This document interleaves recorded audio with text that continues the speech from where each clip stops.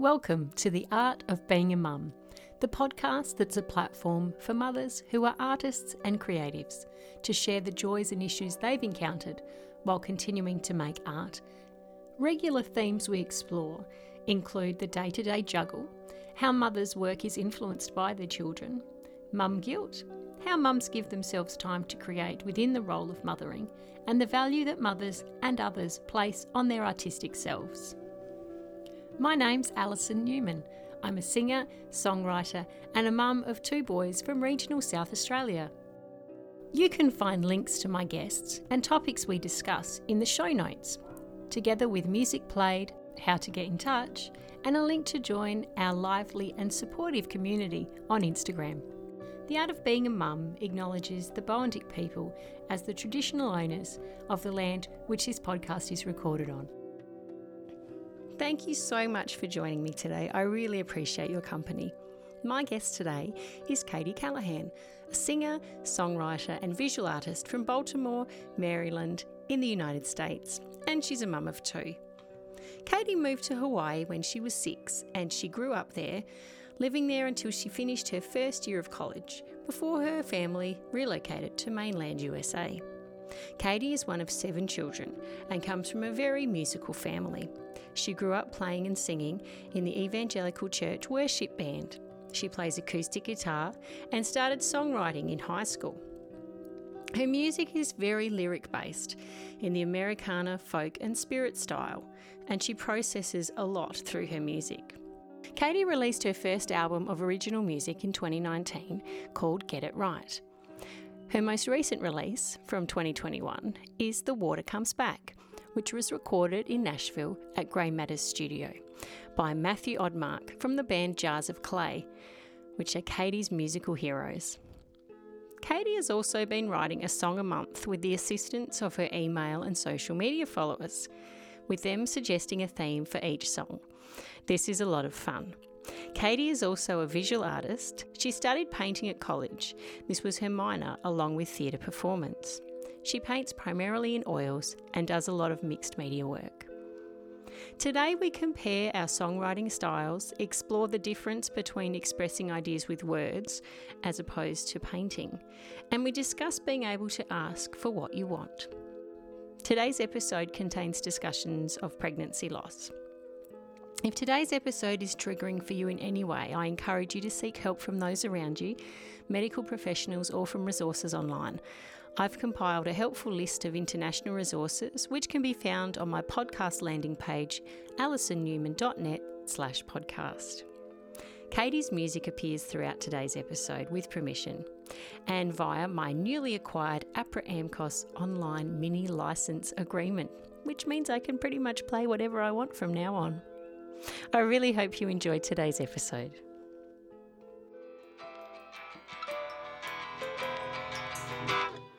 We are the wild ones. We howl at the moon. Dance in the desert. We are the monsoon.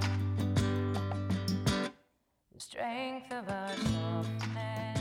Well, thank you so much for coming on, Katie. It is so lovely to meet you and to welcome you to the podcast today. Thank you so much. I'm so happy to be here. Yeah, it's a pleasure to have you. And like I was saying before, I've been meaning to ask you for so long to come on because I've been following you for ages on Instagram, and I really love what you do and your energy and just, everything you do is really cool. So thank you for coming on. Thanks. I'm really excited to be here. Oh, cool. Cool. People don't ask me a lot of questions. I spend a lot of time with small people, so they're more instructional. You know what I mean? Oh yes, it's more of a demand than a question. Yeah. You will get me some food. Yes. Exactly. So whereabouts are you in America? I live in Baltimore, Maryland. Oh. So it's just about an hour from DC. Yeah, I had someone on from Maryland the other day, and I made the mistake of saying Maryland instead of Maryland. I mean, let's be honest. That's the history. That's where it comes from. It's Mary's That's what they land. intended when they named this place. Yep, it was deeply Catholic in the beginning. Yeah. So surprise. So is Baltimore on the Is it Chesapeake Bay? Is that the bay that it's on, or is it near there? It's right near there, yeah. So we're on the harbor, but it connects and feeds into the Chesapeake. Yeah, So we're cool. like, if I drive for like 45 minutes, basically you're at the Chesapeake, and there's a whole network of, cities and things like that down on the Eastern Shore, which I think is where your guest is from, because I did listen to that one. Yeah. When I saw that she was from Maryland, I was like, no way. What are the odds you're Yeah. gonna double dip in Maryland, in the span of a month or something? Yeah. So Yeah, literally, not even like a couple of weeks. That is really cool. that's 'Cause crazy. That's really I wild. don't think I've done that before. Like, have people Huh. from this, apart from Australia, obviously, there's a lot of people. Mhm, mhm. I've had a lot of Melbourne people on. Right. But yeah, that's cool. So have you always lived there? I've not always lived here. No, Yeah. I came for college. But my dad was in the American military. He's in the army. He's a pediatrician. Oh, right. And so we moved a bunch of places, but then when I was 6, we moved to Hawaii, Mhm. and I lived there through all of my school years, through the first year of college. And that Yeah. summer, then they sort of relocated to this part of the world, and this is where I've been ever since. Yeah, right. There you go. That's a bit of a different climate change going from Yeah. Hawaii to Baltimore. It is. One would wonder why one would do that. And I wonder every winter. I feel the same way. Like, oh no, it's happening again. Oh, dear. So does it get pretty cold there where you are? Honestly, I'm complaining. It's pretty moderate here. It snows probably, but only in like January, February. It stays in like the low 40s, high 30s through most of the winter. It's cold for me. I'm cold all the time, but it's really not. We don't get like, not like up further north. They get feet of snow and things like that. We don't. Every now and again that will happen, and everyone will panic, but it's not very common. I'm just going to look up because we talk in Celsius over here, and I want to find out what 30 and 40 is. Mm-hmm. Oh, that's 4 degrees. That's freezing. That is cold, so right? cold. Thank you. That's really validating. Thank you. Is, and 30 is -1. Like, yeah, no, that's cold. Yeah. That's like cold. where Thanks. we are, Yeah. we don't get snow. Like nowhere in Australia At all. on normal land. Not normal land. No. Not on a mountain. We don't get snow unless we're up high. Yeah. And like that's cold. Like I whinge when like today it's you wouldn't be able to tell from what I'm wearing. I've got a massive big turtleneck roll jumper on. It's meant to be spring, almost summer here, and it's I don't know, maybe 14, and that's cold. Yeah. So like, well, hang on, what's that in yours? That won't mean anything to you, will it? I just averaged what you said between the two, so I figured it's 57. I would be wearing a jumper, a sweater, a jacket. I would be cold. I would be cold. That's kind of what today was outside too. Yeah. So we're about the same. Yeah. Middle so season. You go. Yeah. It's that transitional, getting between the things.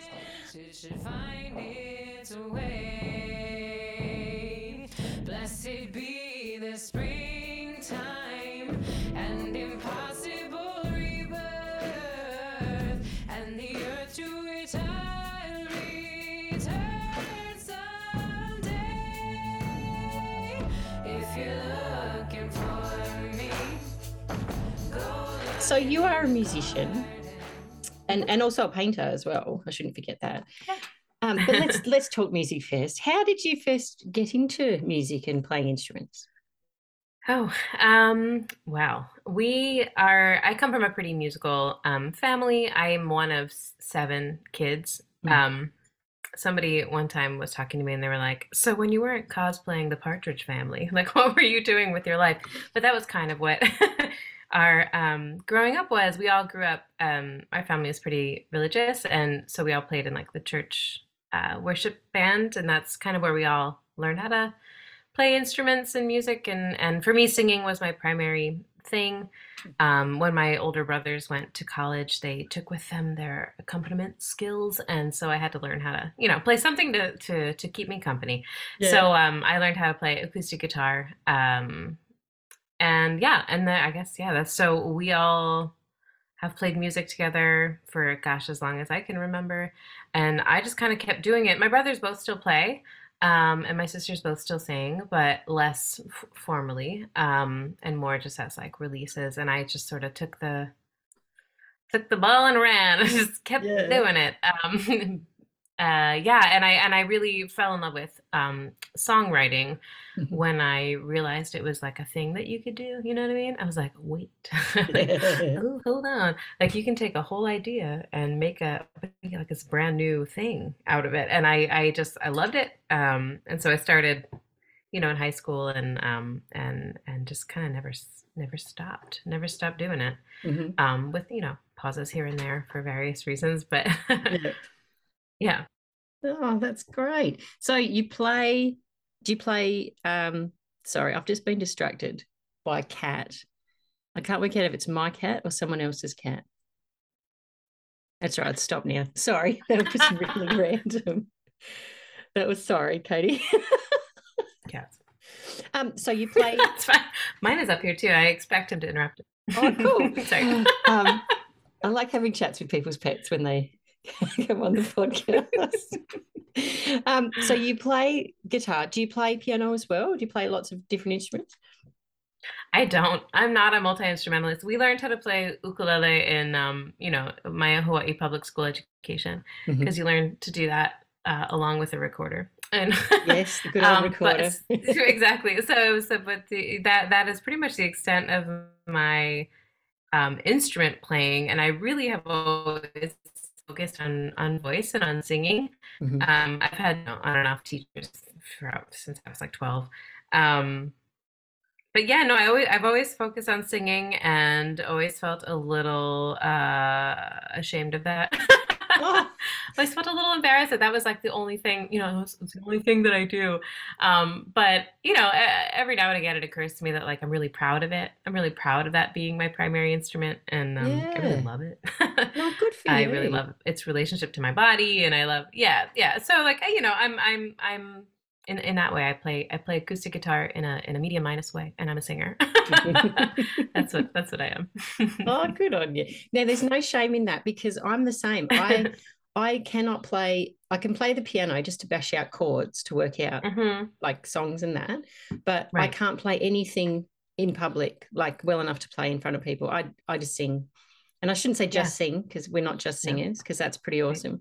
But yeah, own it. I'm like, yep, I sing. So there. This is what I do. And I mean, like the freedom too, like when you're in front of somebody, a crowd, and like it's only the singing. Oh my God, the freedom of Mm, that. Because like, when you're just like trying, it's sort of this like grinding out, like I have to get it right and I have to do the right thing. Half the mhm. time, all I'm thinking about is what my, like where my fingers are in the fretboard, and Yeah, and yeah. not really, coming into the song the way that I feel like I could be. But Mm. yeah, that's a total gift when you get to do that. Yeah, no, it is. It's pretty special. And I think, yeah, that's something people forget is like singing in itself is it like you said, it's a whole body experience. Oh my God. It's yeah, Yeah. and then if you're performing, like the connection and the emotion and everything, like it's Mm-hmm. not literally Mm-hmm. just a thing coming out your mouth, it's Mm-hmm. everything.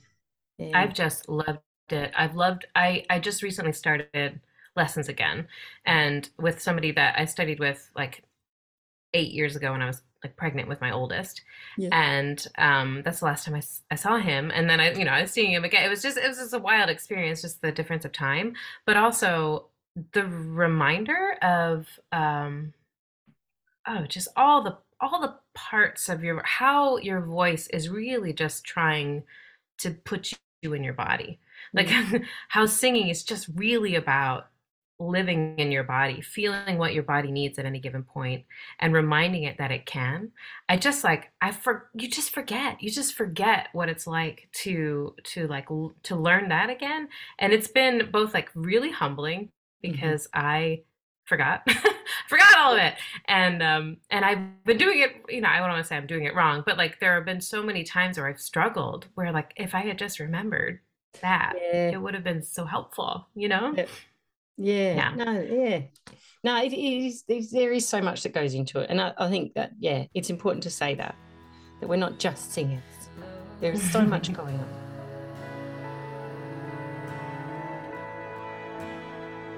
low tide.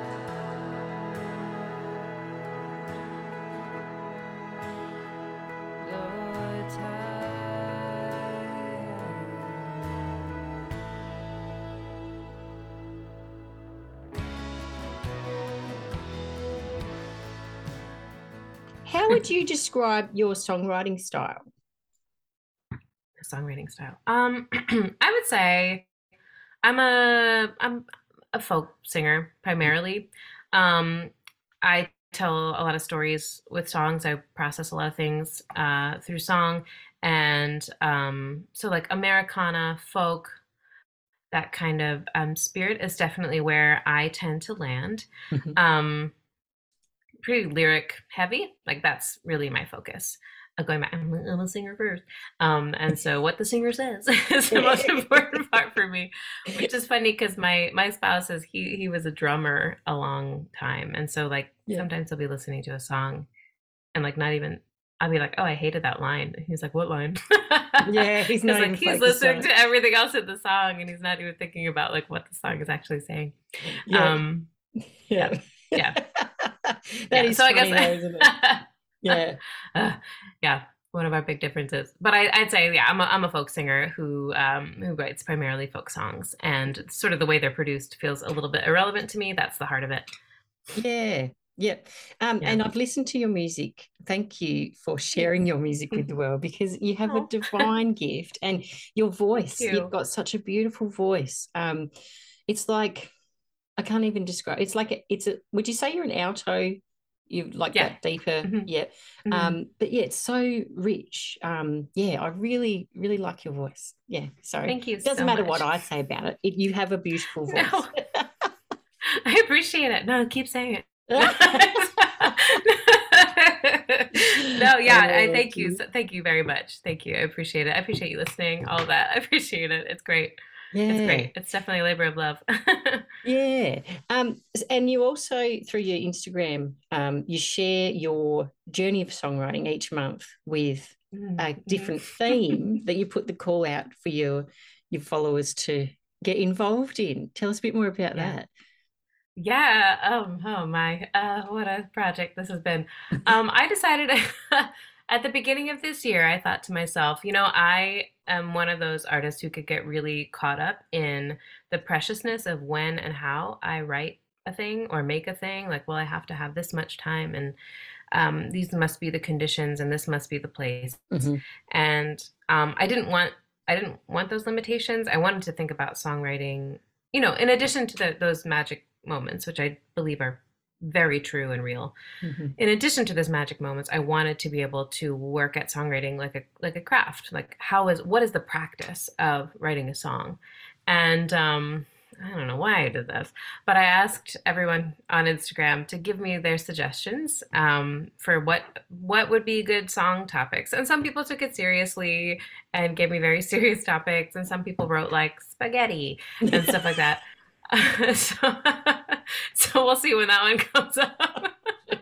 But I put them all. I have them here. I put them all in this little box, and I shake it up every month, and I pick one out, and I build a song around it at the top of every month. And I'm to be honest, like a very terrible at the production part of the recording part is not my gift.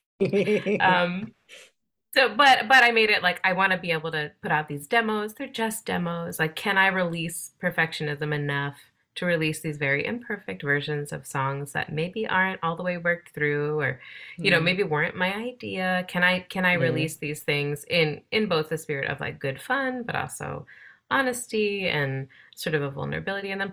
But it's been like a very challenging practice, but also like a really, I don't know, like an interesting sort of study, because we've had some weird ones. Yeah. What do you reckon is the weirdest one that you've had? One month was unicorns and glitter. That was a weird one. I didn't know how we were going to get around that one. We had dating apps. That was a pretty fun one. I remember that one. Because I've never done any of that, but the people feeding, like the gift of people sharing their experiences for that one was like amazing. Like flooring. Like, I'm so sorry. I'm so sorry. This is what your life is right now. That was a really good one. I don't know what else have we had. We've had What If Today Was Your Last Day? That was really intense. We've had the most interesting thing is sort of like taking the idea that I can see, like I can sort of like feel where the person was coming from. Like the very first month was ease, and so like the idea is like, oh, I'm coming to this with like a spirit of like, yeah, I'm not going to force this. I'm not going to stress about it. Mhm. And then realizing, sort of just like slicing out, like, what is this?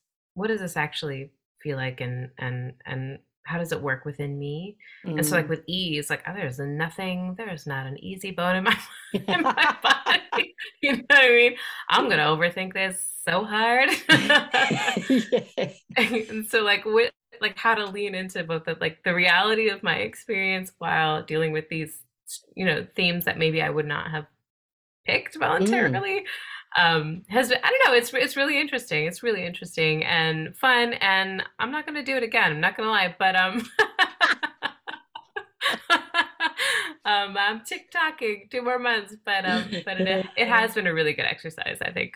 Yeah, like honestly, I think it's incredibly challenging to do that, to say, I'm going to write a song about a theme that means absolutely nothing to me, like that you can't resonate with, that you can't draw on experience, because I'm the same as you. When I write, it's got to be something that I feel, and it's got to be something that's, you know, I've experienced or I can relate to. I find it, I mean, I have written a few songs for like electronic dance music where it's literally just lyrics, because I imagine myself on the dance floor and it's all very frivolous, and it doesn't, it's not the time for big, deep and meaningful, you know. But my real proper writing, yeah, it's got to have some depth. It's got to have some background to it. It can't just be blah, blah, blah. So yeah, that would be really hard to do. So good for you for challenging yourself in that way. Thanks. Again, I'm not sure it was wise, but it has. You know what? I got a song out of it for a new project I'm recording, and so you know what? If all else goes to pot, at least I have that, and you know, that makes me feel proud that like, oh, I can work sort of in a pressured situation and create something that I'm proud of. Anyway. Yeah, no, and that's the thing too, the pressure, like that time constraint on yourself too. Yeah. Oh, I feel very uncomfortable with that. I don't go good with pressure. I deliberately don't put pressure on myself. It's no. So again, I'm not going to do it again. I'm not going to do it again. It's been great while it's lasted, but yeah, not returning to that. Oh dear. Winter. What is the song that the seed hears? What is this life so insistent?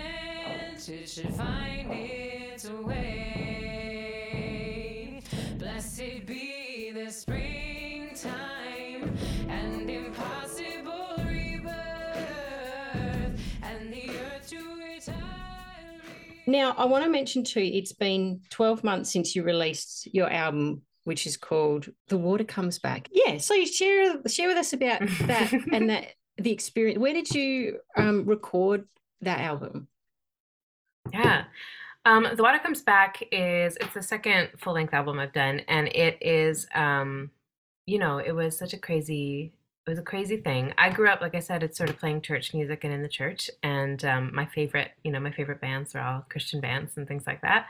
And one of them was called Jars of Clay, and they, you know, they were a band that I really was very, they felt like, to me, I don't know how to say it. They didn't ever shy away from all the big feelings, and a lot of Christian music does. A lot of, you know, whatever Christian, quote unquote Christian music, does not deal with hard or difficult things, and it felt like there was a lot of permission in their music and in their songwriting style, because it wasn't particularly genred. You know, it's sort of and they were very lyric heavy and told a lot of stories, and I always loved them, even as I moved out of church music and out of, you know, that world. I've always really appreciated them. And after you know, a project in a friend's basement over 3 years kind of a thing, like just trying to get myself going again, because it had been a really long time since I'd done anything like that. I dropped them a line at their info at, you know, their website email address, just being like, hey, like, thanks for everything you've done for me. And, you know, a little bit ashamed. We're like, I just did this project, and, you know, I wouldn't have ever written songs had it not been for you guys, blah, blah, blah. I love you lots. Bye. And to my violent amazement, they responded. I got a response from Charlie, who played the keyboard in the band, and in passing was like, if you ever want to record, let us know. And about 2 months later, I realized I had sort of a stash of songs, and I wrote back and I was like, "But for real?" Oh, how awesome! He put me in Matthew Odemark, and he now runs the studio that they all own together. So they have this studio. It's in Nashville, and they recorded in it for their last few albums. And while they've all sort of like they come together once a year to do like this Christmas concert that's a benefit for a charity that they created, called Bloodwater Mission. They don't, in the meantime, they use the space to do production for people like me, for local artists and strangers from Baltimore who happen to send emails to them. But what was nuts about it was like I emailed them. It was like, January or maybe February of 2020. And so we had our initial conversations, and then our world shut down over here, all the way. And so not only then were these wonderful people willing to chat with me about doing this future project, they also then we did like Zoom co-writes with Matthew Odemark and Dan Hasseltine, who is one of the singers from Jars Will Play from the band, and a guy named Lou Johnson, who's in a different band. And anyway, so I was able to do these things that just like were unfathomable to me over Zoom like while the world is all the way shut down. And I got to go, I flew down there in January 2021, everybody very scared of everything and masked and all that stuff. And but we were able to record the whole thing in sort of a whirlwind 2 weeks. Yeah. Yeah. And it was wild. It was amazing. It was, tense, but it was really wonderful. And I'm just so grateful. So grateful. That is an awesome story. I love that. It's like, did you, when you were writing to them, did you think, oh, I shouldn't be doing this? Was there any doubt that you were going to write that initial email? Oh my God, 100%. I probably wrote it and rewrote it, like 60 times. And then I spent the next, whatever, how many days being like, why would you ever send that email to those people? That was so ridiculous, and you think everything you do is so ridiculous until there's some evidence that like, no, it wasn't. Actually, it was fine. 100%. Definitely retrace those little digital steps a lot of times. Yeah, that is just such a wonderful story. I love that. Thanks. Yeah. Good on you. Thanks. And there's some lovely photos. I'm guessing that some of the photos you've sent me are from that recording session. Actually that's from the recording session I just did in August. So I went back down and worked with them again. I worked with them again for a new project that'll come probably April of this coming year. So we're just sort of on the cusp, of that big wave that comes where you're about to do like all the publicity and all that stuff, and all the prep that goes into it. So I'm sort of like about to be, in the deep end, but I'm not quite there. But yeah, I recorded a new project down there, which was a lot more relaxed, a little less COVID-y, and blessed for that. And just a real delight to be back down. And there's something about building relationship with people that way, and the trust that you have that makes, rounds 2 and 3 and 4, whatever, so much more, I don't know, life-giving. You doubt yourself so much less. And there's so much to gain from, I think, for me anyway, for building those relationships over time. Oh, well done. It sounds like, it's going to be a lasting sort of connection that you've created. That's really exciting. Yeah, I hope so, for sure. Yeah. Yeah, I love it.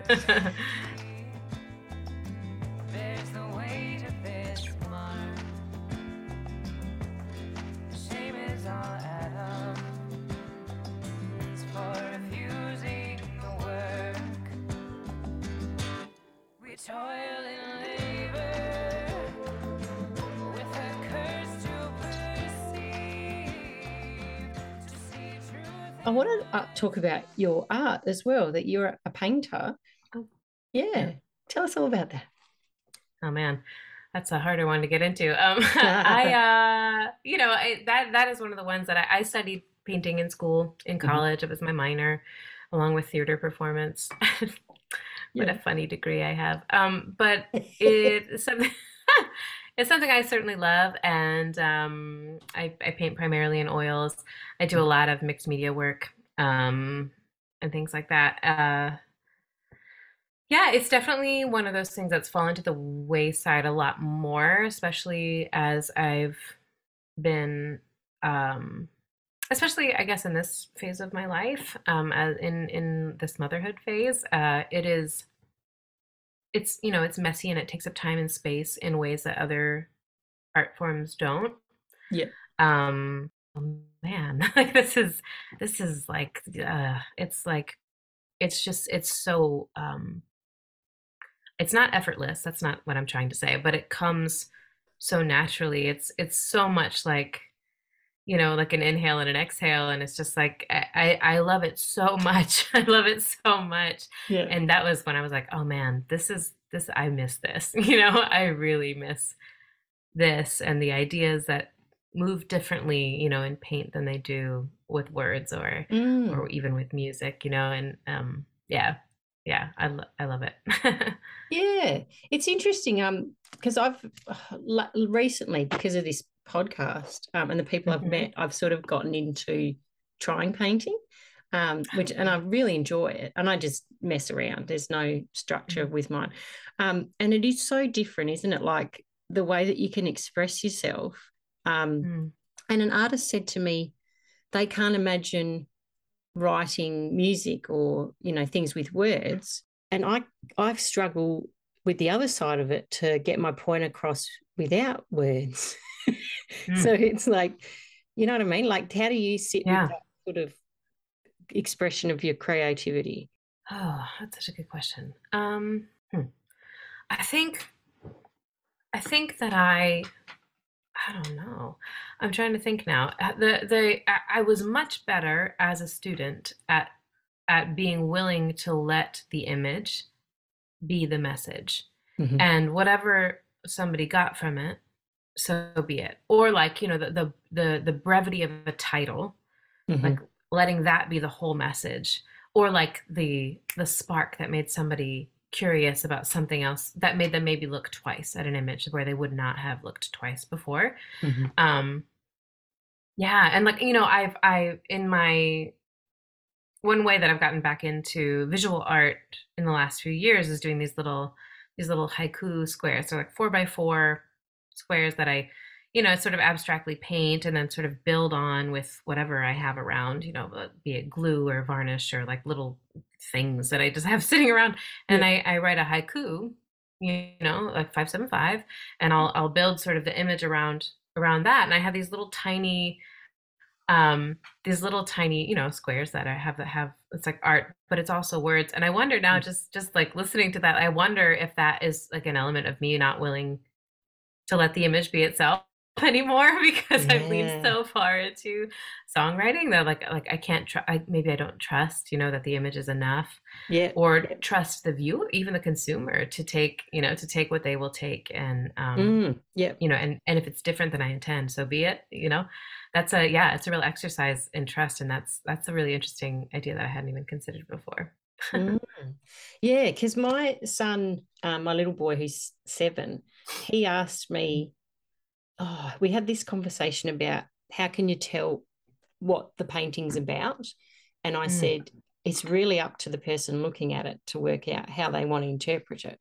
And then I thought to myself, that's sort of, I mean, that's fine, but then are they missing the point? Are they missing what the artist wants them to see? Or is that okay? Is that part of the whole thing? You know what I mean? Like, and I know even in songwriting, unless you're extremely explicit with your lyric, like this, like it's there's no other way you could, understand this.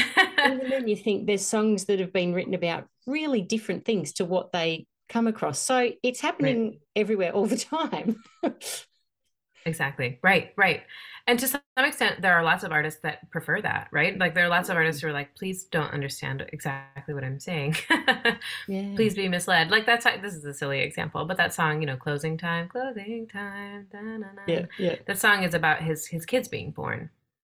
Yeah, Not right. about a bar closing. Yeah, Even right. though so it's like I'm gonna write this. I know you're not gonna get exactly what I'm saying. And that's Yeah. gonna delight me on some Yeah, level. exactly. Yeah.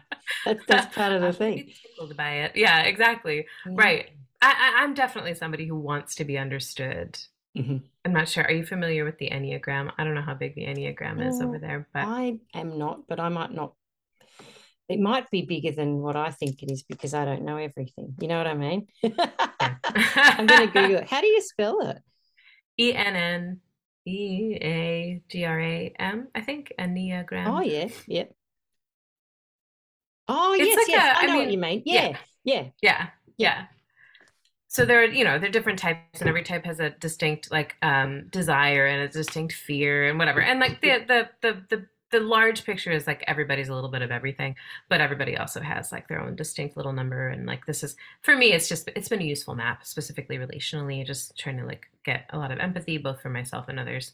But my type is always wants to be understood, longs to be understood, but also wants to be very elusive. Oh. So it's exactly the tension that you're talking about, where it's like I want you to get it, but don't get it. Yeah.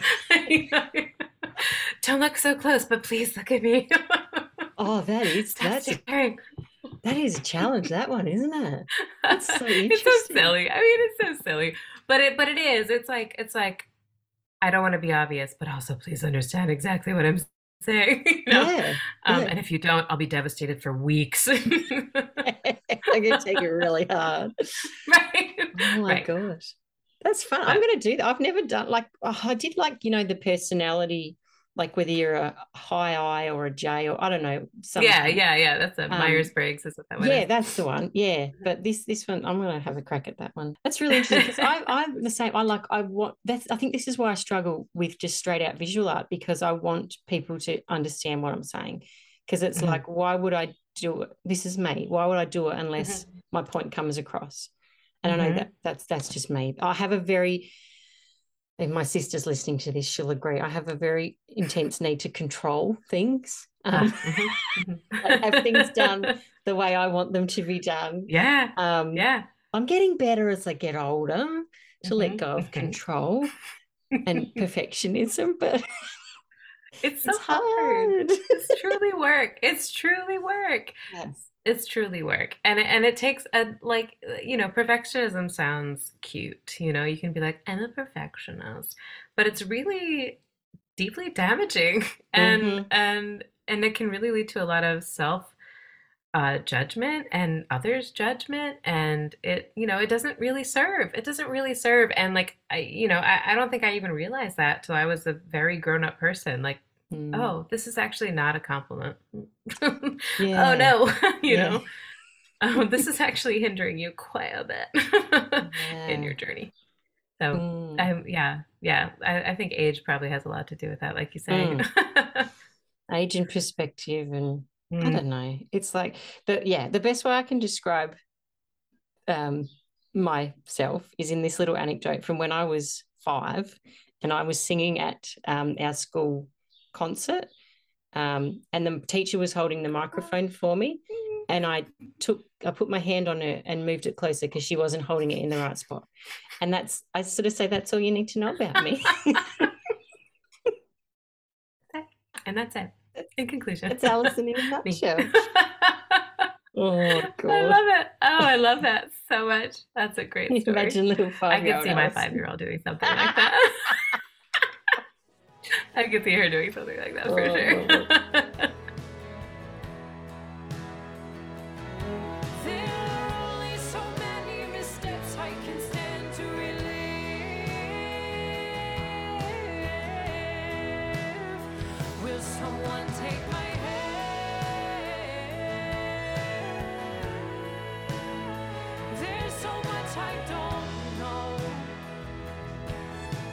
Well, on that, I love that. You've segued me beautifully into your children. Can you share how many children you have? You don't have 7, do you? Oh my God, no, no one should have 7. No, don't say that. Anybody who wants 7 should have 7. That's fine, but it's a lot of personalities. I have 2. I just have 2 kids. Two daughters. One is going to be 9, and the other is 5.5. Yep, that's And nice. they're great. Yeah, they're really fun, really precocious, super smart, much more confident than I ever was. Certainly, teach me things every day. They are deeply creative kids, which is really fun for me to bear witness to because they're creative in different ways, and louder than I was, as a kid. So, so it's like they're creative and also like demonstratively so, versus like I was always a little bit ashamed of what I did, for most of my life. I just kind of hid. I literally turned our closet. We had like a closet where we would dump our backpacks at the end of the day. And it was not big. And I don't remember how it happened, but there was a desk in it, and I just adopted that was like my little space. So I would go into the closet, do my little things, so just Katie in a closet. That's what. Oh gosh. And that's what I was like as a child. That's all you need to know about me. Oh, that's hilarious. I can just visualize that, this little person sitting in the closet. Oh man. Oh, so your girls aren't in the closets. They're doing their thing out in the world. Yeah, definitely doing their thing out in the world. And I love that, honestly. They are real teachers for me. And and that showing me things that I don't want to teach them, they're doing things that I wish I had learned as a kid versus like doing something that I, should undo or, control in them, which is really a gift. And when I can actually gain the perspective to see that, it really is a gift for sure. Yeah, it's interesting. Like my, is that your cat? Is your cat over there? Can you hear him? I can't hear him. I thought Where are you? Puss. You see his little eyes. Hello. What a creep. Look at the tail. Is that his tail? No, it's his hand. Oh, he's his hands. He's meeting. Yep. Hello. Oh, I can't let my cats in here because they've both got bells on their collars, so they come in. And one day I was in here recording, like actually properly recording vocals, and I didn't realize the cat was in here. And next minute she's going, and I'm like, damn it, that was a really good take. No! Oh, the nerve. I know. You know what? I record, this is the 3rd floor of our house, but it's like, it was an attic. So it's this way. It's got, it's got lots of shapes going on. Yeah, lots of shapes. And it's not insulated. And so I have like a little recording like area, but it's not particularly soundproofed at all. And his little cat area is back behind it. And so almost every single time I'm like doing a quick recording, he's like, guess what? I'm going to use a litter box right now. Why? No. Oh, how funny. Every time. Like scratch. Yeah. Well, that was like yesterday. I was recording a podcast at 7:30 in the morning. I don't usually do them that early, but it's the time. It was a Sunday afternoon in Los Angeles, and the wall that is right in front of, like literally this far in front of where I'm sitting, backs onto our ensuite. So my husband's in there having a shower, and the fan's on, and then this pipe I never knew started squealing, and I'm just like, oh my God, I'm trying to smile and just think, far out, this better not come through. It didn't. I don't know how it didn't. It's a miracle. Oh my gosh, it was. See, a miracle of sound engineering. It was amazing. Maybe this wall's thicker than I give it credit for. I don't know. Right. It's like a one-way sound. Only you can hear it to feel sensitive about it. Nobody else can hear it on the other side.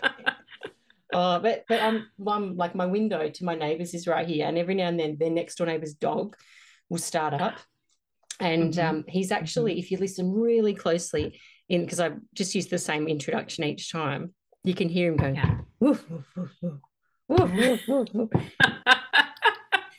I put the music. I'm gonna listen for it. It's really. It's so funny. Oh man. Anyway, I'm digressing. I'm going silly now.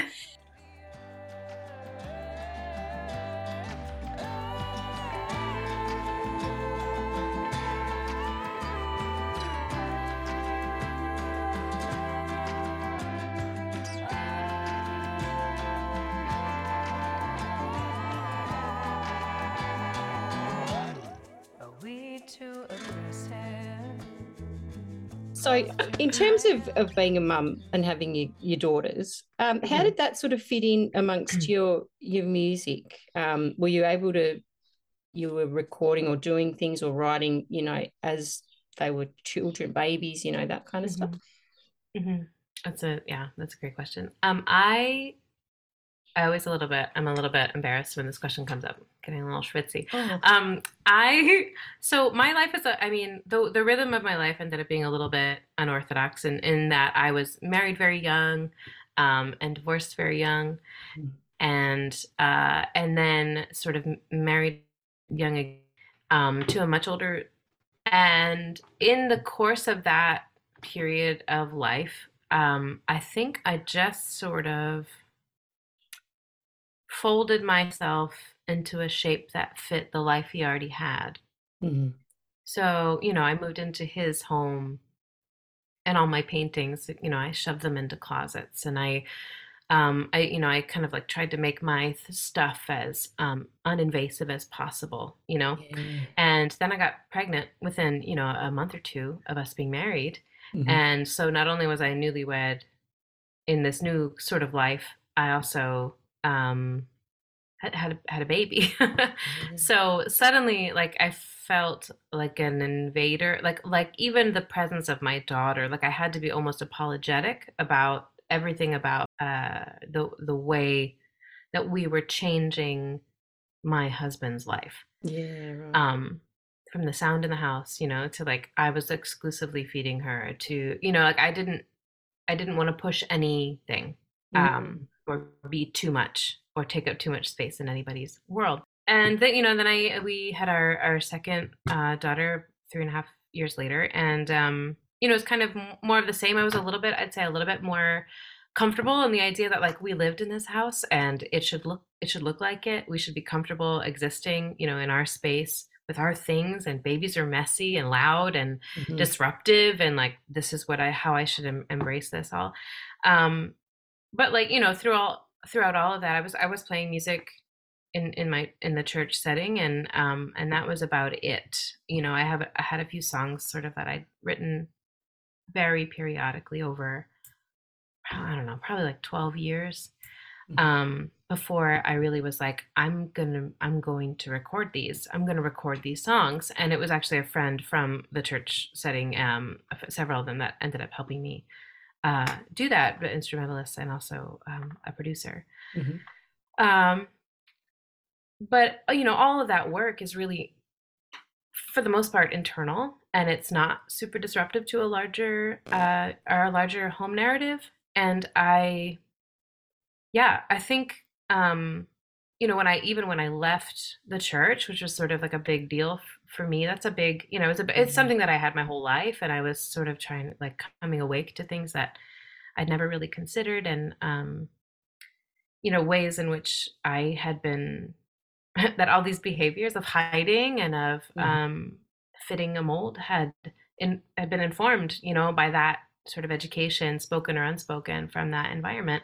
And but all that work, again, it was internal.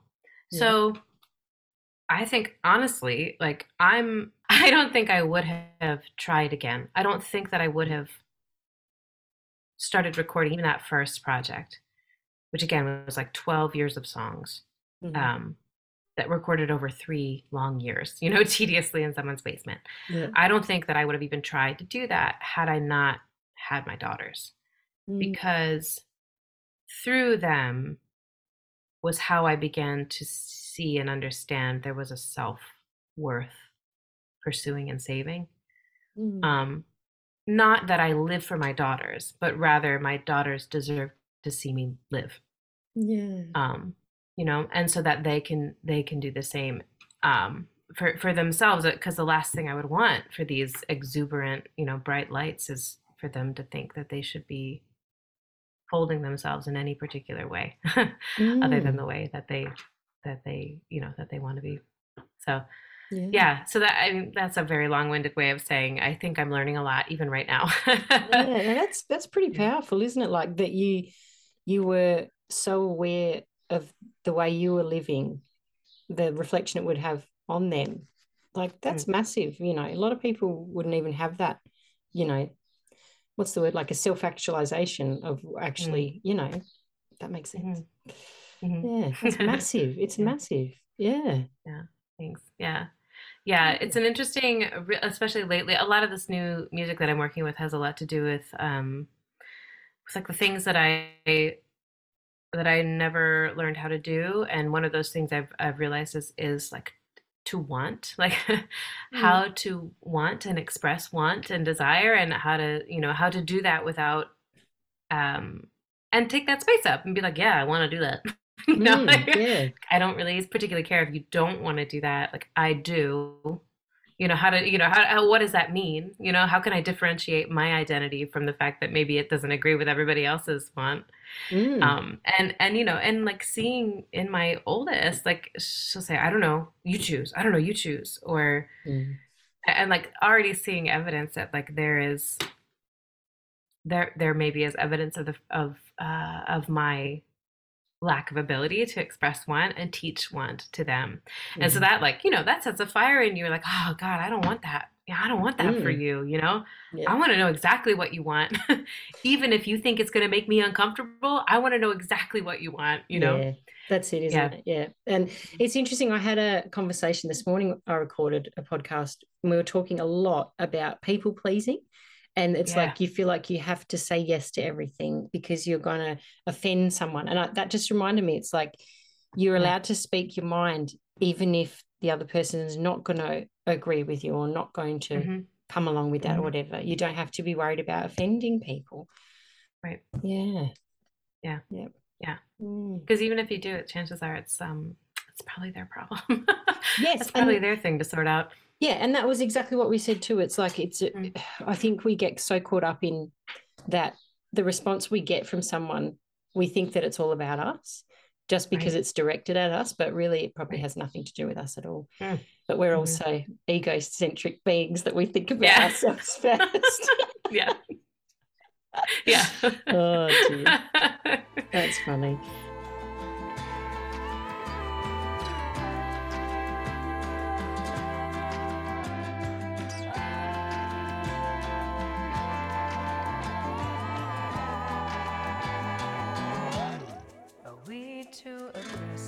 You're listening to The Art of Being a Mum with my mum, Alison Newman.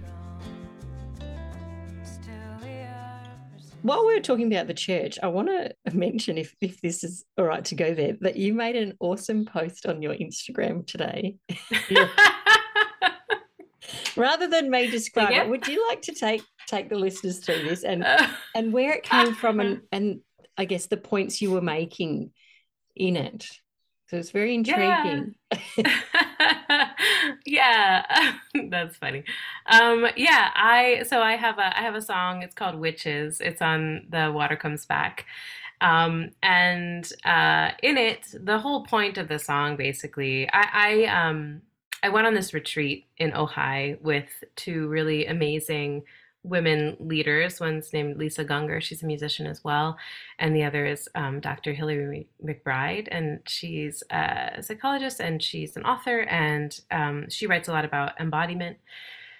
And that sort of is what that whole retreat was about. Like the retreat was about sort of like unifying, our insides and our outsides, which sort of culturally we've been taught to separate. And so I went on this retreat, I actually went twice, and I met this like sort of incredible group of women and feminine identifying folks. And what I took away from that was just sort of like how all of us there would probably on some level, have been burned at the stake if we were born 500 years earlier, 400 years earlier, 400, not 500.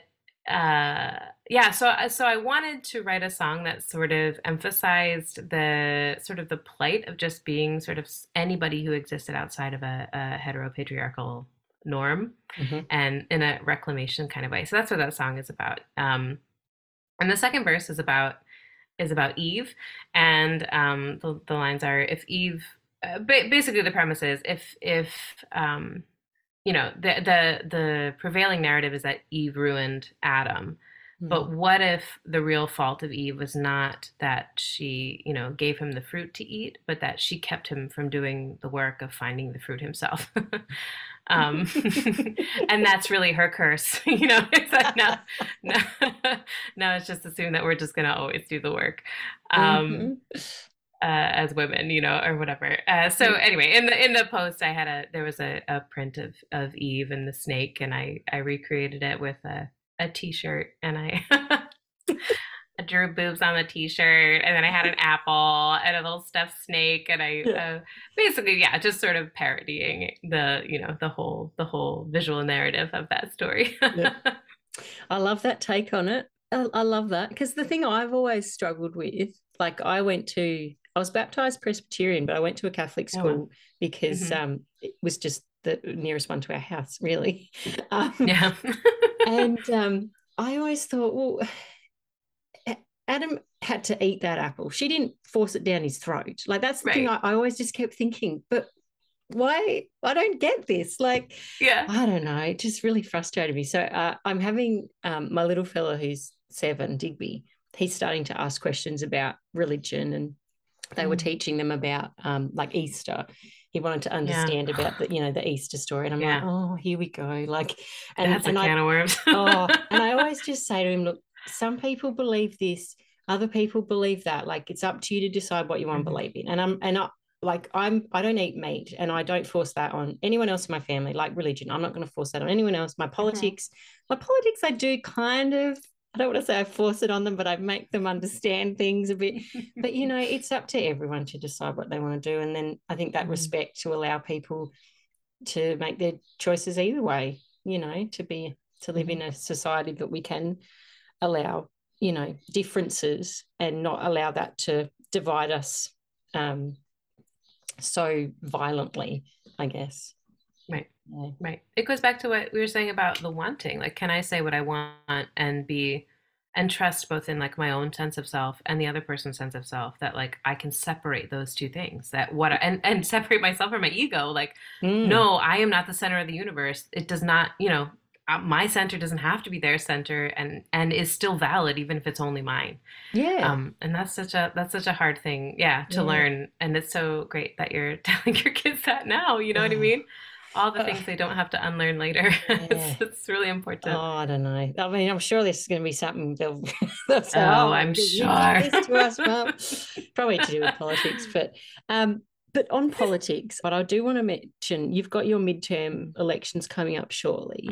And I love the post that you're sharing around that. There was the advertisement where the little girl, she's 11 or 12, and she comes up to the counter and says, oh, I've heard you've got babies up for adoption. And the lady says, oh, you're too young to adopt. And she's like, but I'm old enough to have a baby. And it's like the ludicrousy. Like I don't know. I find it really, I feel very compassionate, and I feel a lot of love for you guys over there. What is going on for women over there particularly. And I'm just, God, it makes me so cross. And I can't imagine what it'd be like living that. I mean, I am in an incredibly privileged position in that, like, that is not a choice at this point in my life that I'd have to make. I'll tell you, when I lost a pregnancy was probably the most affirming experience of choice I've ever had, because you realize how much you do want something. And then if I want something this much, what's the equal and opposite? The equal and opposite might be somebody really doesn't and shouldn't have to, and should be able to make a choice for themselves. And our culture is so wrought and so racially fraught, and so much of our politics have to do with class and with money and who has it and who doesn't, and that this is just another example of how the people with the least, who have been sort of forced to have the least over the course of our country's history, are going to suffer the most again. And this is just another example of that. yeah, that's really tough. And I live in a state that's primarily uh, choice leaning, Mm-hmm. and sort of is almost never at risk for not being that way. So again, that's an incredible Yeah. privilege I have. Like I don't really have to worry about my immediate surroundings and friends here, but there are there are plenty of other places not very far away that don't have that. Yeah, it's just I find it really unfathomable. Like, and I'm not throwing shade on America at all. I'm just saying it's like it just seems to me like such a basic right. I don't know. It just makes me so mad, and it's perpetuated by white men. Like this thing we've been, I feel like we've gone from Adam, one white man, to another. Right. It's always been there. And I don't know, it just makes me so mad. And anyway, if you're in America and you can vote, and go vote and make your vote count, please. Yeah. Please. Now's the time to register. Like now the registration is going to start closing. So yeah. So when is it? When's the actual day? Like when do you go on one day and vote over there? Is that how it works? You can. I just got my early ballot. If I wanted to use that, I could send it in. I just got it this week, so I could send that in starting I think now, and then or maybe it might be next week. I think it's the 2 weeks preceding, because November. I want to say the 8th. Is that right? Yep, the 8th is our election day. Yeah, right. This is usually the first Tuesday, so that's what it is this year. Yeah, a lot of important motions on a lot of ballots. It's midterms, and so people don't vote as much. So if you are American, please vote in this midterm election. It's really important. And you guys, you don't, like over here, we have to vote. Like it's the law to vote. No. Yeah. Which has which has its own sort of ups and downs on either side. Sure. Yeah, but over there you get to choose if you vote, which has its own ups and downs as well, I suppose. Yeah. I mean, it's also complicated, isn't it, by like people being limited by whether or not they can vote with our felony laws and things like that. And also just like just a fundamental discrimination, like ID laws, and there's all sorts that keep people from voting here too. So it's almost like people are afraid. Well, that's the reason for everything, isn't it? Like people are afraid fear, that if that if people vote really, then where does power go? And well, the power's in the people's hands. That's where it's supposed to be. Yeah, where it's supposed to. Yeah, gosh. Yeah, it's going to be interesting to watch. So all the best. I'll be looking out for you guys. I will. I'm sorry, that sounded very flippant. Yeah, good luck with that. God help you over there. Oh, no, that we will take it. I think we'll take it.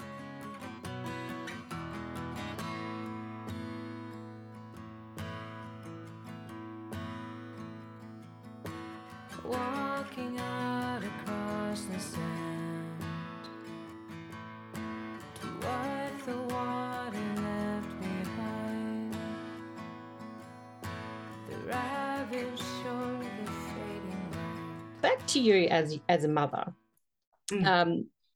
You've talked about how your choices that you made, how you're going to live your life, were really influenced by your children. Do you find that your writing, your music is heavily influenced by your children?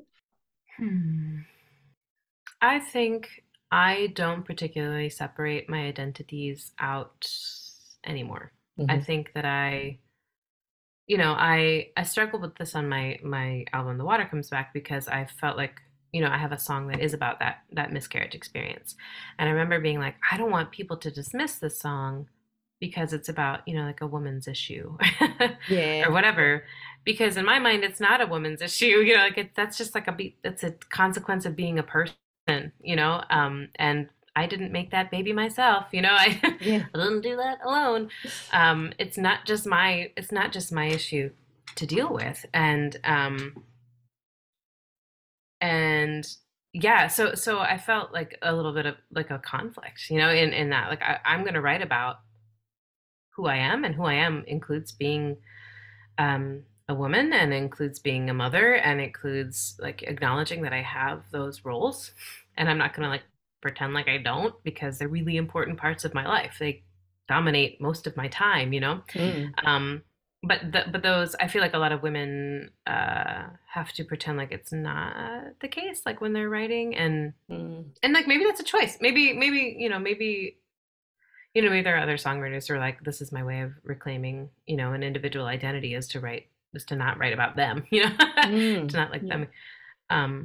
But because my the way that I write and what I write about is so immediate and often very responsive to where I am in my, environment and circumstance, then they show up. They keep showing up, those girls. And maybe not like overtly, like, this is the song about my daughter, like that. But because only country singers can get away with that. But yeah, no, they definitely show up. And again, I don't think that I would write honestly in a lot of ways, and in the same ways had they not been a part of my life, even when the songs are not about them overtly, their presence has informed, that the song exists. Yeah. For me. Yeah, that makes sense. That makes sense. Yeah, absolutely. Yeah, no, that makes sense, because you are a different person, like, to the person that didn't have children. Yeah, for better, for worse, right? Yeah. Oh dear. So talking about that identity, when you became a mum, did you have like a big profound shift that maybe you were losing a part of yourself, or was it all like a positive, I'm gaining this part? Like, how did you sort of go through that experience?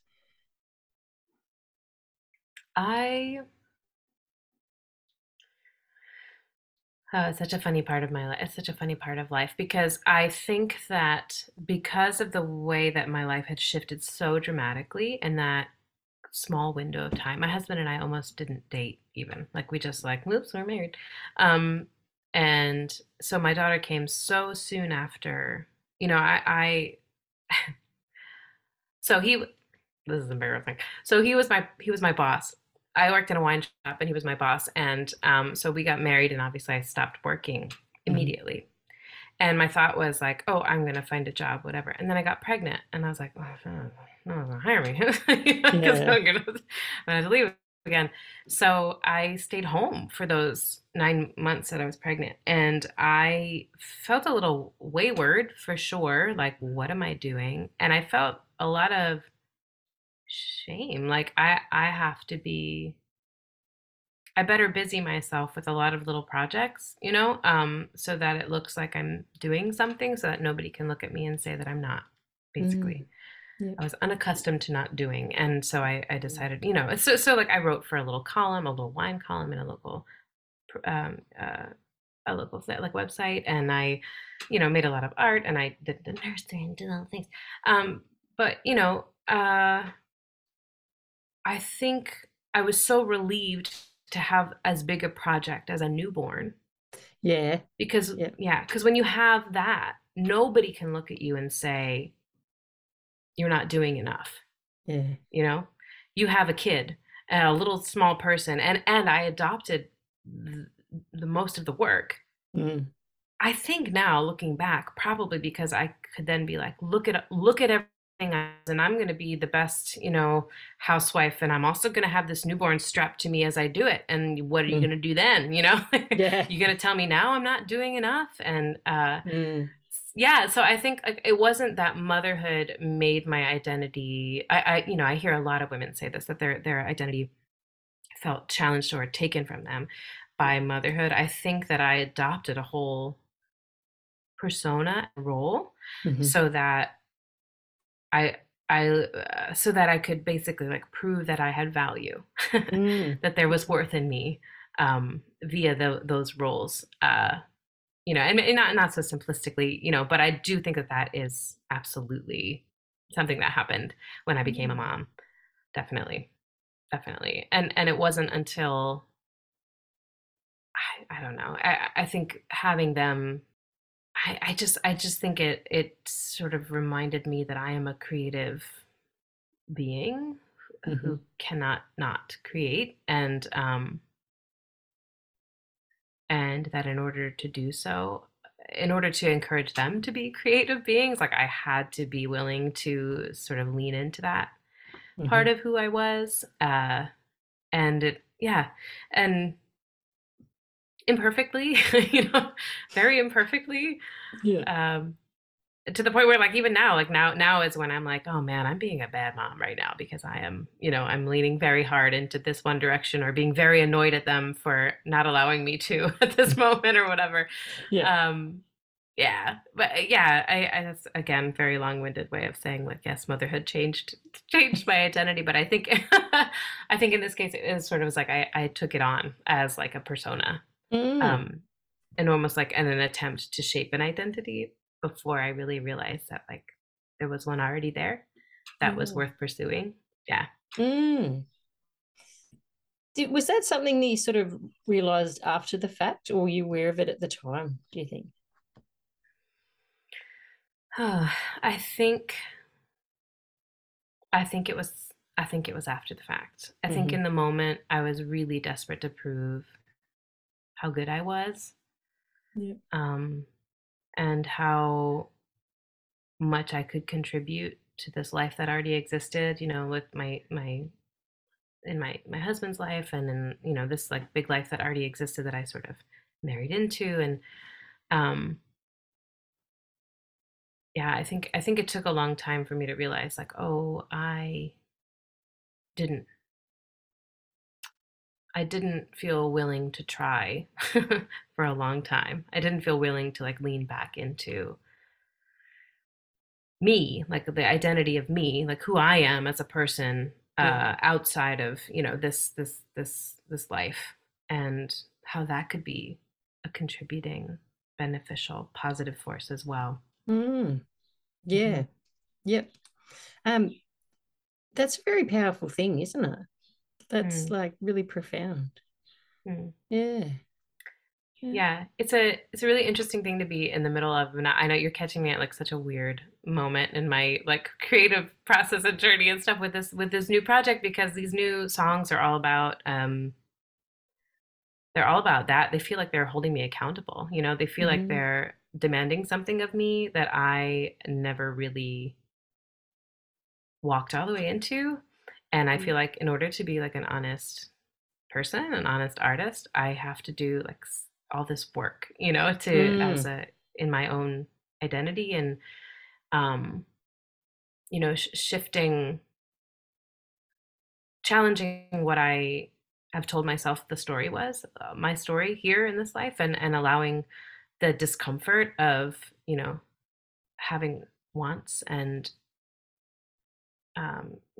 making something uncomfortable for somebody else maybe, or not fitting into their timeline, or all of those things, even those small little things, are just stuff that I have to like work out now. I'm on a day-to-day basis being like, this is uncomfortable, also it's good. Yeah, that's it, isn't it? Yeah. To go through that yuckiness to get out the other side and have achieved something, I suppose, or gotten through that little bit. Yeah. And like right now it's like, I don't know, will I get through it? I mean, I hope so. I hope it's much easier to be fine all the time. No. It's much easier to be like, I'm fine. But like, what if I'm not? And what if I like acknowledge it? Yeah, exactly. And yeah. What comes from that, Yes. And to take up that space and go, actually, no. So there. Now what are you going to do with it? Yeah. No, I'm not going to do that actually, because I'm not fine. Oh dear. Yeah. Yeah. No, good on you. If you're waiting for me, I'll be out there in the sunshine. I'll be working in a garden when the seasons turn. I've been looking for God in the ashes. I've been looking for God in the pain. The subject or the concept of mum guilt is something that I enjoy talking to my guests about, and not because I like to say, hey, tell me all about your guilt. It's like, I just find it such a fascinating topic. And I love that I've had some guests on that have had to Google it because they don't even know what it is. And, it's one of these things that everyone feels differently or doesn't feel at all, which is awesome. What's your take on the whole subject? Mom guilt. Well, it is 100% real. And I don't know if that's, again, because of my evangelical upbringing, guilt just comes naturally to me. Feeling guilty about everything. That's my fault.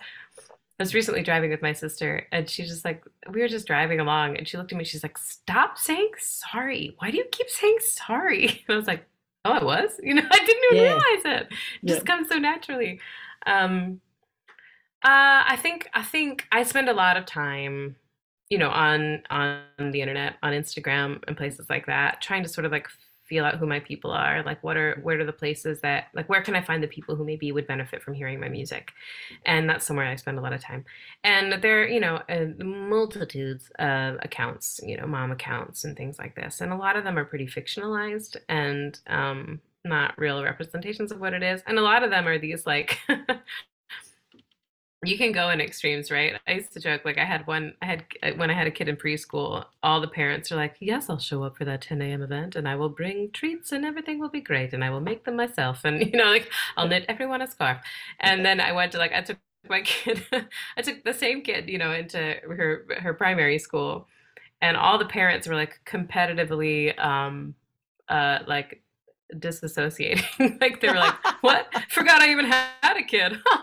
You know, like, when's the birthday? I don't know. So it's like these two very goofy extremes of like, oh, what? Okay. So I think that I have felt guilty. I feel more guilty now about doing my work than I ever have, but it's because I'm doing more work than I ever have. Yeah. Okay. Yeah. And like conveniently for me, like my two children, this is the first year they're both in school for longer than like 2 hours at a time. Mm-hmm. So they're both gone for a large period of the day for the most part, which gives me a little bit of space, which means that like in the time that they are home, I feel like I can participate more with them. Mm-hmm. Not perfectly, certainly, because a lot of the time I'm still trying to like eke out a few hours, you know, I can just do this thing if she just looks the other way for, you know, 3 minutes more or whatever. Yeah, but definitely I'd say that I feel more guilty now about, you know, oh, I didn't take my kids apple picking. Oh, you know, like that's a fall thing I should have done with my children. You know, like, oh yeah, you know, like there are these things that I should have done. Dang it. But like I always joke, like I'm not a participator, you know, like I don't I'm not the volunteer, you know, at the magic show. You're sitting in your cupboard. Exactly. I'm like, go ahead. And I, you know, like I'm not like an amusement park person. I want to sit at the back of the class so I can watch everybody else, you know, that's where I am. And I sometimes just forget about like the very, you know, all the stuff that kids get to do. And sometimes I feel really bad about that because I have, you know, relatives and friends who are really good at remembering that kind of stuff. But there are other times where I'm just so grateful that I've given my kids the space to be bored. And because they're so deeply creative. Yeah. They're so creative with the way that they use their time, their stuff, you know, the imagination and their ability to be with themselves. And not have to constantly be entertained by me or anyone, you know. That's I think massive. that I think I fluctuate between just feeling like, oh my God, I did, you know, I'm failing them. I'm failing them because we didn't go apple picking or whatever, you know. And like, wow, I'm really glad that we spent the afternoon, you know, upstairs learning how to use a hot glue gun or whatever, you know?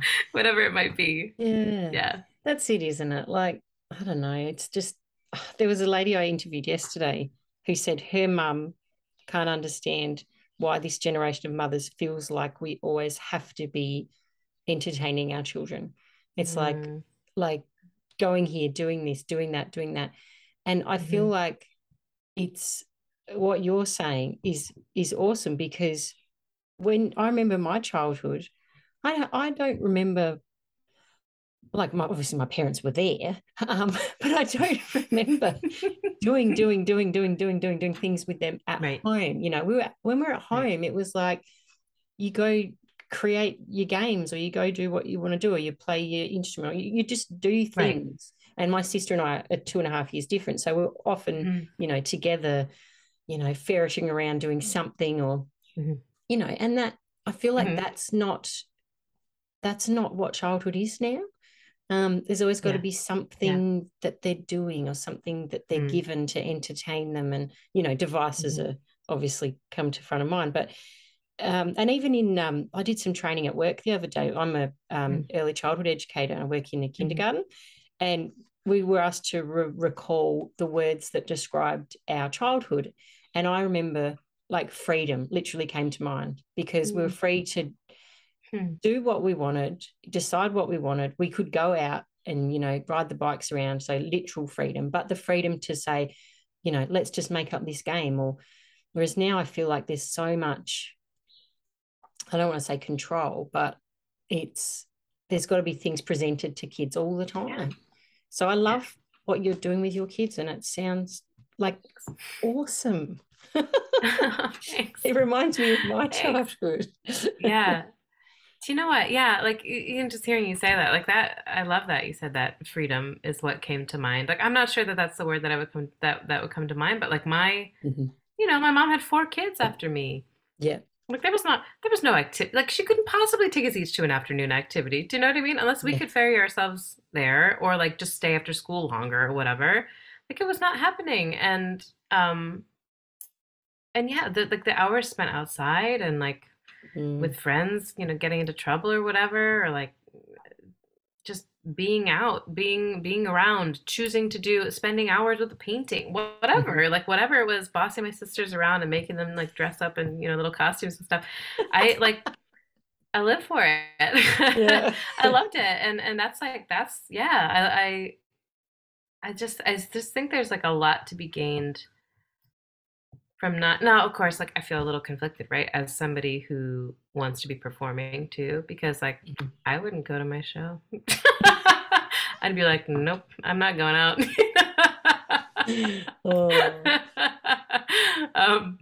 But maybe that's all the more reasons to start doing things like, house shows and whatnot. So, but yeah, no, I love that. I love that freedom is the word that comes to mind. And I hope, I don't know, I hope that's what they feel a little bit of. I hope that is. I don't know if that will be what they take away, but I hope so. Yeah.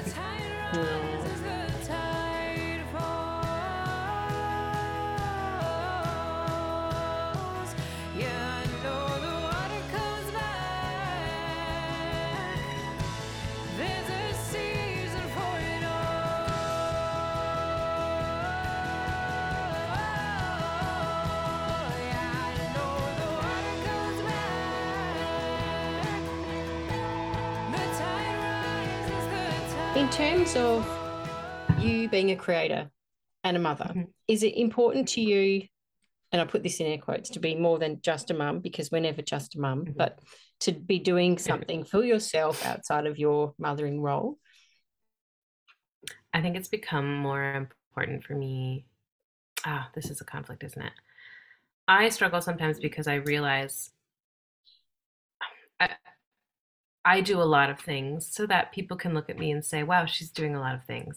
And like I glean a lot of like purpose and value from that I really wish I didn't, like I wish that I could, spend a day doing good, like just taking care of my kids, my house, whatever, like just like doing mom stuff.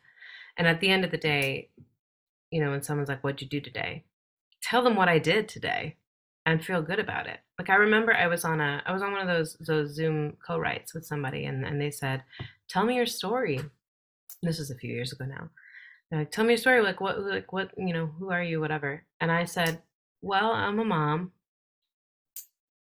And like, I couldn't think of another thing to say, as though like that was the only thing about me worth saying, but also like I was undercutting it as I said it, like just a mom, Yeah. So Yeah, so I feel like I do feel compelled to do more than quote just momming. Um, but I don't know that that's like for a very good reason. Because I think that momming is a really big like, making sure the next generation of people are not assholes is a really big responsibility that I wish more people undertook. You know what I mean? Yeah. Yeah. No guarantees. I mean, but fingers crossed things will work out.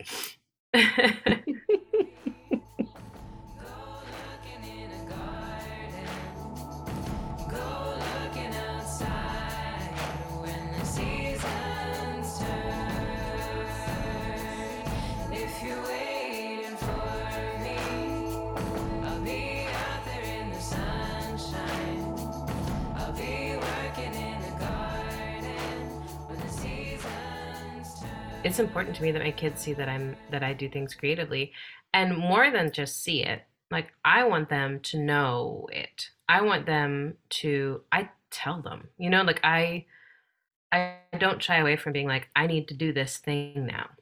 I can't look at your castle for the third time because I'm in the middle of writing something. You're gonna have to wait, and showing them that I value what I'm doing as I'm doing it. And I used to like really relish the fact that I could shove everything into the margins of my life because as a mom, that's kind of what you do. And of course I'm up here, it's like 10 o'clock in my time. Like that's what we do. But also like, there's nothing wrong, if it's 2 p.m. and I have a lyric in my mind to say like, you have to do something else right now. I'm working on this thing. Or like, if you didn't interrupt me 6 times, I could already be done. Yeah. And then you would have me. So if you could just go do something else for a minute. And I think it's become increasingly more important to me to articulate those kinds of things. Sometimes even just so I hear them, it's important for me to be working. Hey, self, this matters. You should, stop interrupting yourself. The laundry will get done, Yeah. The bathroom will get clean, whatever. Like, I know that you really want to get this, that's looming over you, but also like that will not change, but you might lose this line of thought, like you might lose this creative line of thought. Exactly. But the bathroom will stay dirty. So follow the line of thought. Not going anywhere. Yeah. That's the thing, isn't it? Like, as a creative person, things will strike you at any time. There's no predictability about it whatsoever. It's like you've got to get it down because it'll go and it won't come back. Yeah. I've had that happen so many times where I've thought to myself, just remember this, just remember this, just remember this. No. Like 2 seconds later. Yeah. Gone. Literally gone. I even, I was saying to someone the other day that at work sometimes I'll be out in the yard with the kids and I seem to pick up, like get ideas through rhythm. So I'll hear someone doing something. That's like so many times at work, I'd be patting babies to sleep and just get songs just from the rhythm of my patting. So I have to put it down. So I'll run into the toilet and like quickly record on my voice messages. And there I go. That's good. I can relax now. I've got that down. Yes. Oh my God, that feeling is so good. Yeah. I know. Never mind the fact that I haven't named it, and we'll have like a dozen more before I look at them again. But still, it's such a relief. And they're all like, and like somehow from that, you're gonna get an idea. Exactly the same.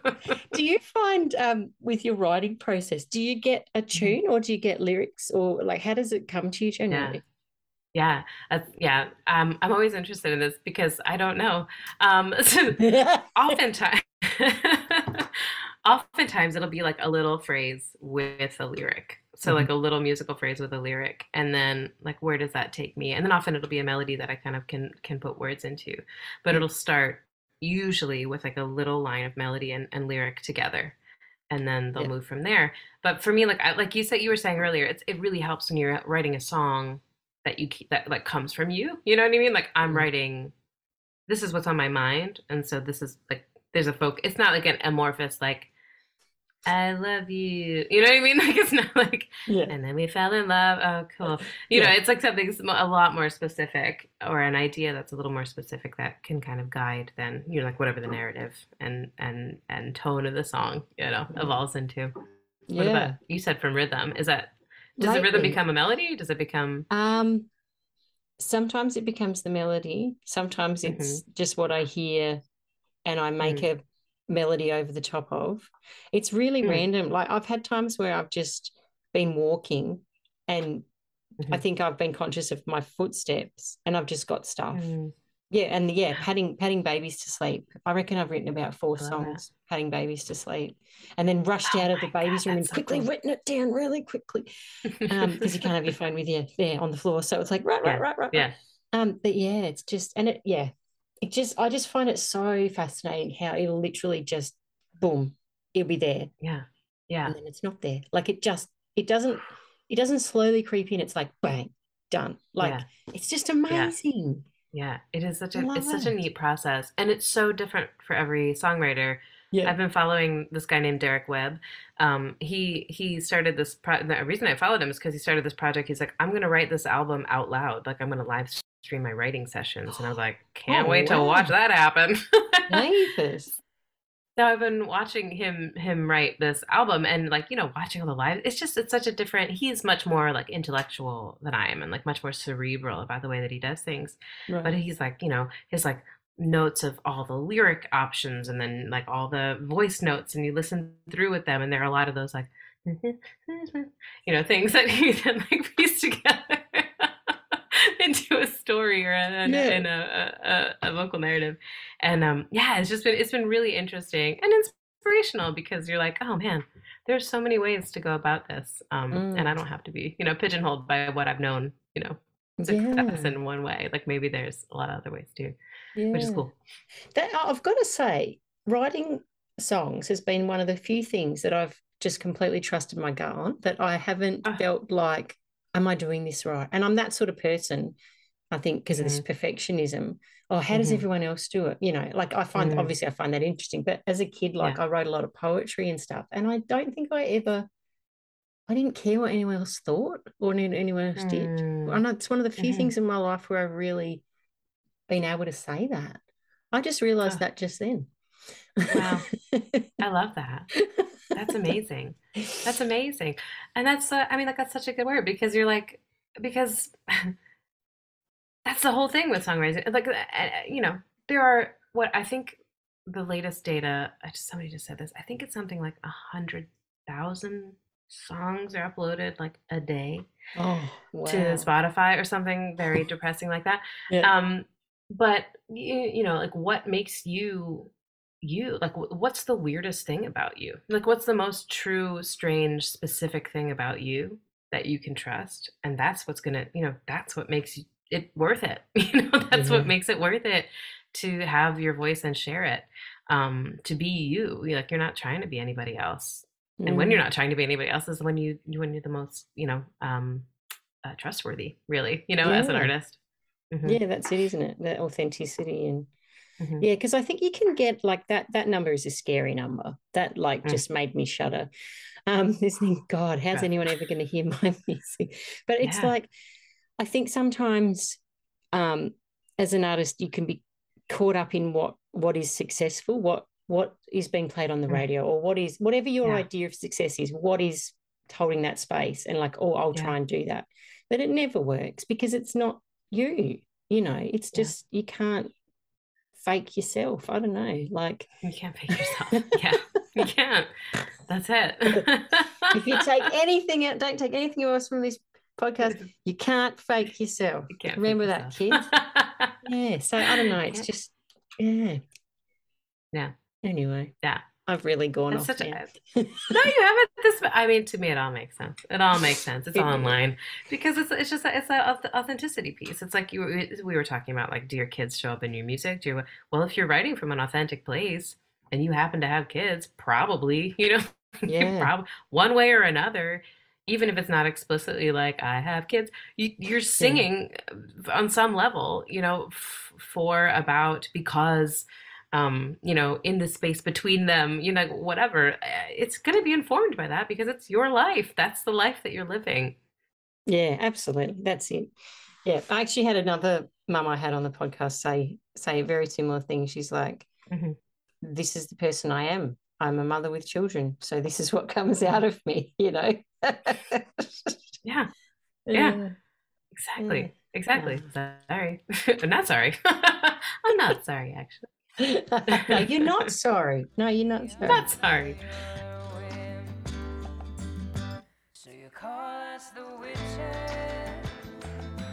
'cause you don't understand. You can't seize our power. We're beyond your command. So call us the witches, but beware. So on that, this is something I used to talk about a lot on the podcast, and it's sort of waned a little bit lately, but I'm going to bring it back up about this, the role of sort of capitalism, I guess, in creativity. And when you say, you know, there's that many new songs coming out of Spotify every day, and as an independent artist, it's like, how the hell will anyone hear me? But it's like you don't create it for other people to hear it. You create it because this is your way of expressing yourself. You have to, because you have to. Yes. And the value that you place on that creativity doesn't become diminished just because you're not earning a financial gain from it, if that makes sense. Yeah. Gosh, boy, is that a tough one, because you, especially if you are coming from a place of being primarily a parent and not a breadwinner and not an income earner, I always feel like there's like I have to make an excuse for doing my work or spending money on my work, or for my work rather, and spending the time too, you know, because that's a pretty precious resource as well. But I was at a kids party once, and this mom was looking at her 4 kids running around, and she was talking about how she and her husband, you know, took turns or whatever to pursue their particular passions. And she's a librarian. So she really wanted this one job at a university in a position, and it was a tenured position, whatever. But she was going to school, and she said, you know what? To get really what you want, if you're in this position, you just gotta bleed money. I was like, what? She's like, yeah, just bleed it. You know what I mean? Just bleed it for a while, because at least you'll be happy. Oh, God. And I was like, oh. You know what I mean? And on some level, I think I've carried that around with me. Like, it's worth it if it leads to that, because your kids are not going to be like, my mom was financially secure. Your kids are going to be like, my mom was happy. You know, my mom did what she loved. And I'm not sure why I'm talking about myself like I'm giving a eulogy, but like they're saying, like, my mom does what she loves. My mom pursues her passions in ways that allow me to feel like I can as well. Even, you know, like whatever the cost financially was, like within reason, obviously, like within reason. But for me, I find like that was very validating, because I was like, oh, I'm not the only one out here being like, sorry, to like making it rain for a lot of other people, because I just, you know, 'cause it costs a lot of money to record, and to, you know, and to get a publicist, and to get things heard in any sort of way is hard and expensive, and a little bit required, you know, on a lot of levels, you know, depending of course on your circumstance. But I don't know, I guess that I ran into her just a few weeks ago again, and I was like, you know what you told me? She's like, yeah, I got that dream job and then I left it. I was like, what? She's like, but I got a better one. I was like, okay, at least there's that. Yeah. But just like the ability to believe that that art exists outside of money, you know, that it's a real FU, isn't it? It's a real fuck you to capitalism, to be like, I'm going to continue making my art and loving it and doing it well, and sharing it, you know, best I can however I can, regardless, and outside of the system that doesn't want me in it. Mm. Because Yeah. like some days I feel like I can't crack this, and some days I'm like, why am I trying to crack this? Mm. You know? Yeah. But that, Yeah. yeah, it's tricky. Yeah. It's something I've always struggled with, is that I spend more money on my art than what I make from it. And Yeah. I sort of feel, I find that really hard to justify sometimes. Like, Mm, I could have paid for the kids to do something, like that money could have mhm, gone to something else. But then I think I need to do this. Like, I need to have my needs met in this way. mhm, And mhm. this is just how it manifests. And Yeah. I'm married to a financial planner, which makes life really challenging sometimes. Mhm, Who says, mhm. you need Whew. to sell this many of your CDs, or you need to sell this many, whatever. And I'm like, I'm not listening to that, because I can't be held to that. I'm doing it because I love doing it. That has to be really stressful, though, to It, receive that. That has to be a really stressful message, for sure. it's very helpful in other ways, For because I sure. know we'll have enough money when we retire. But apart Yeah. from that, it's like it can get challenging at times. And it's like It's the these minuses. literally the two worlds colliding of, Mm. Mhm. Lism and the Yeah. opposite of that. Yeah. Um, Absolutely. but yeah, I don't know. It's like, yeah. Mm. And I also get quite jaded by, the commercial radio and the whole music industry. So it is literally a money-making machine. And I think when I was younger and I had friends around me like, oh, we've got to get a record deal, we've got to get signed and whatever. And it's Mm. like, Mhm. I actually don't want anyone else to take ownership of anything that I've written or Mhm. recorded, Mhm. even if that means that I'm not going to be on whatever radio station, because that's not who I am. Um, Mm. and that might sound like I'm selling it, or I'm making an excuse why I haven't gotten signed. Do you know what I mean? But I No, no, really no, no. think, like, you just look at the whole mess Taylor Swift got herself in with, that bloke that held all her rights and then sold them. And then Yeah. now she's had to go back and Mhm. record everything. You just think, like, even now, she probably truly doesn't own her work. Mhm. I don't know. It Right. just, I don't know. Yeah. Yeah, I'm with you. That's I mean, and I think that indie artists. So this goes back to, I think it goes back to just recording with those guys in Nashville, because I'm on the East Coast of the United States, and it's kind of like a go go go um, mentality. There's a lot of urgency. There's a lot of busyness, Mhm. and that's just kind of in the air. And like it's not even something I notice unless I'm somewhere else.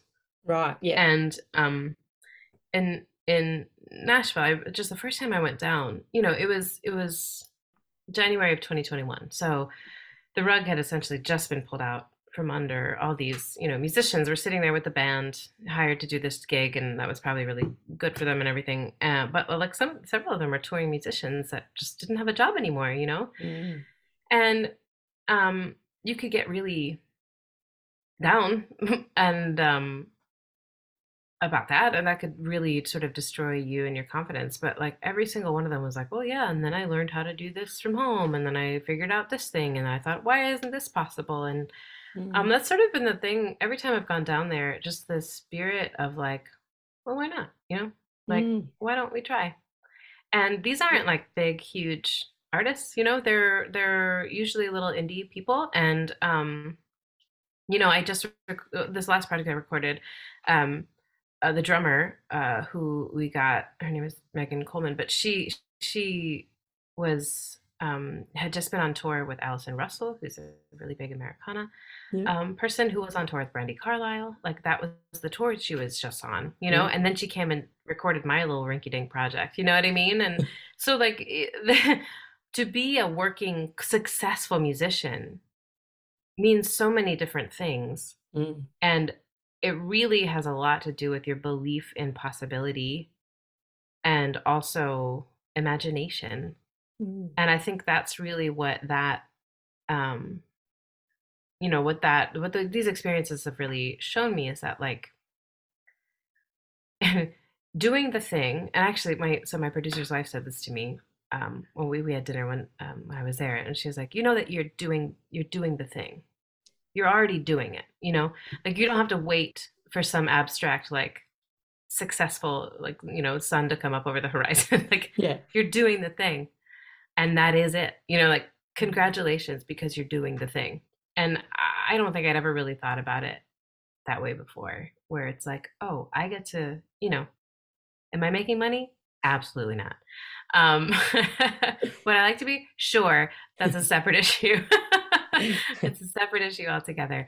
Am I getting to believe that my creative pursuits, instincts, and outcomes are worth trusting and pursuing? I do get to do that every day, and that's pretty cool. It's pretty Yeah. cool. Yeah. And you've got your daughters watching, which is awesome. Yeah. Yeah.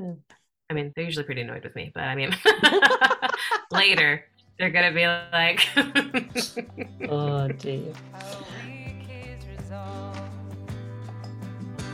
So if even her bounty bears the weight of this mark, the shame is all Adam's for refusing the work. We toil in labor. Have you got anything in the future that you want to mention that's coming up, or anything else you want to mention? Anything at all that's on your mind?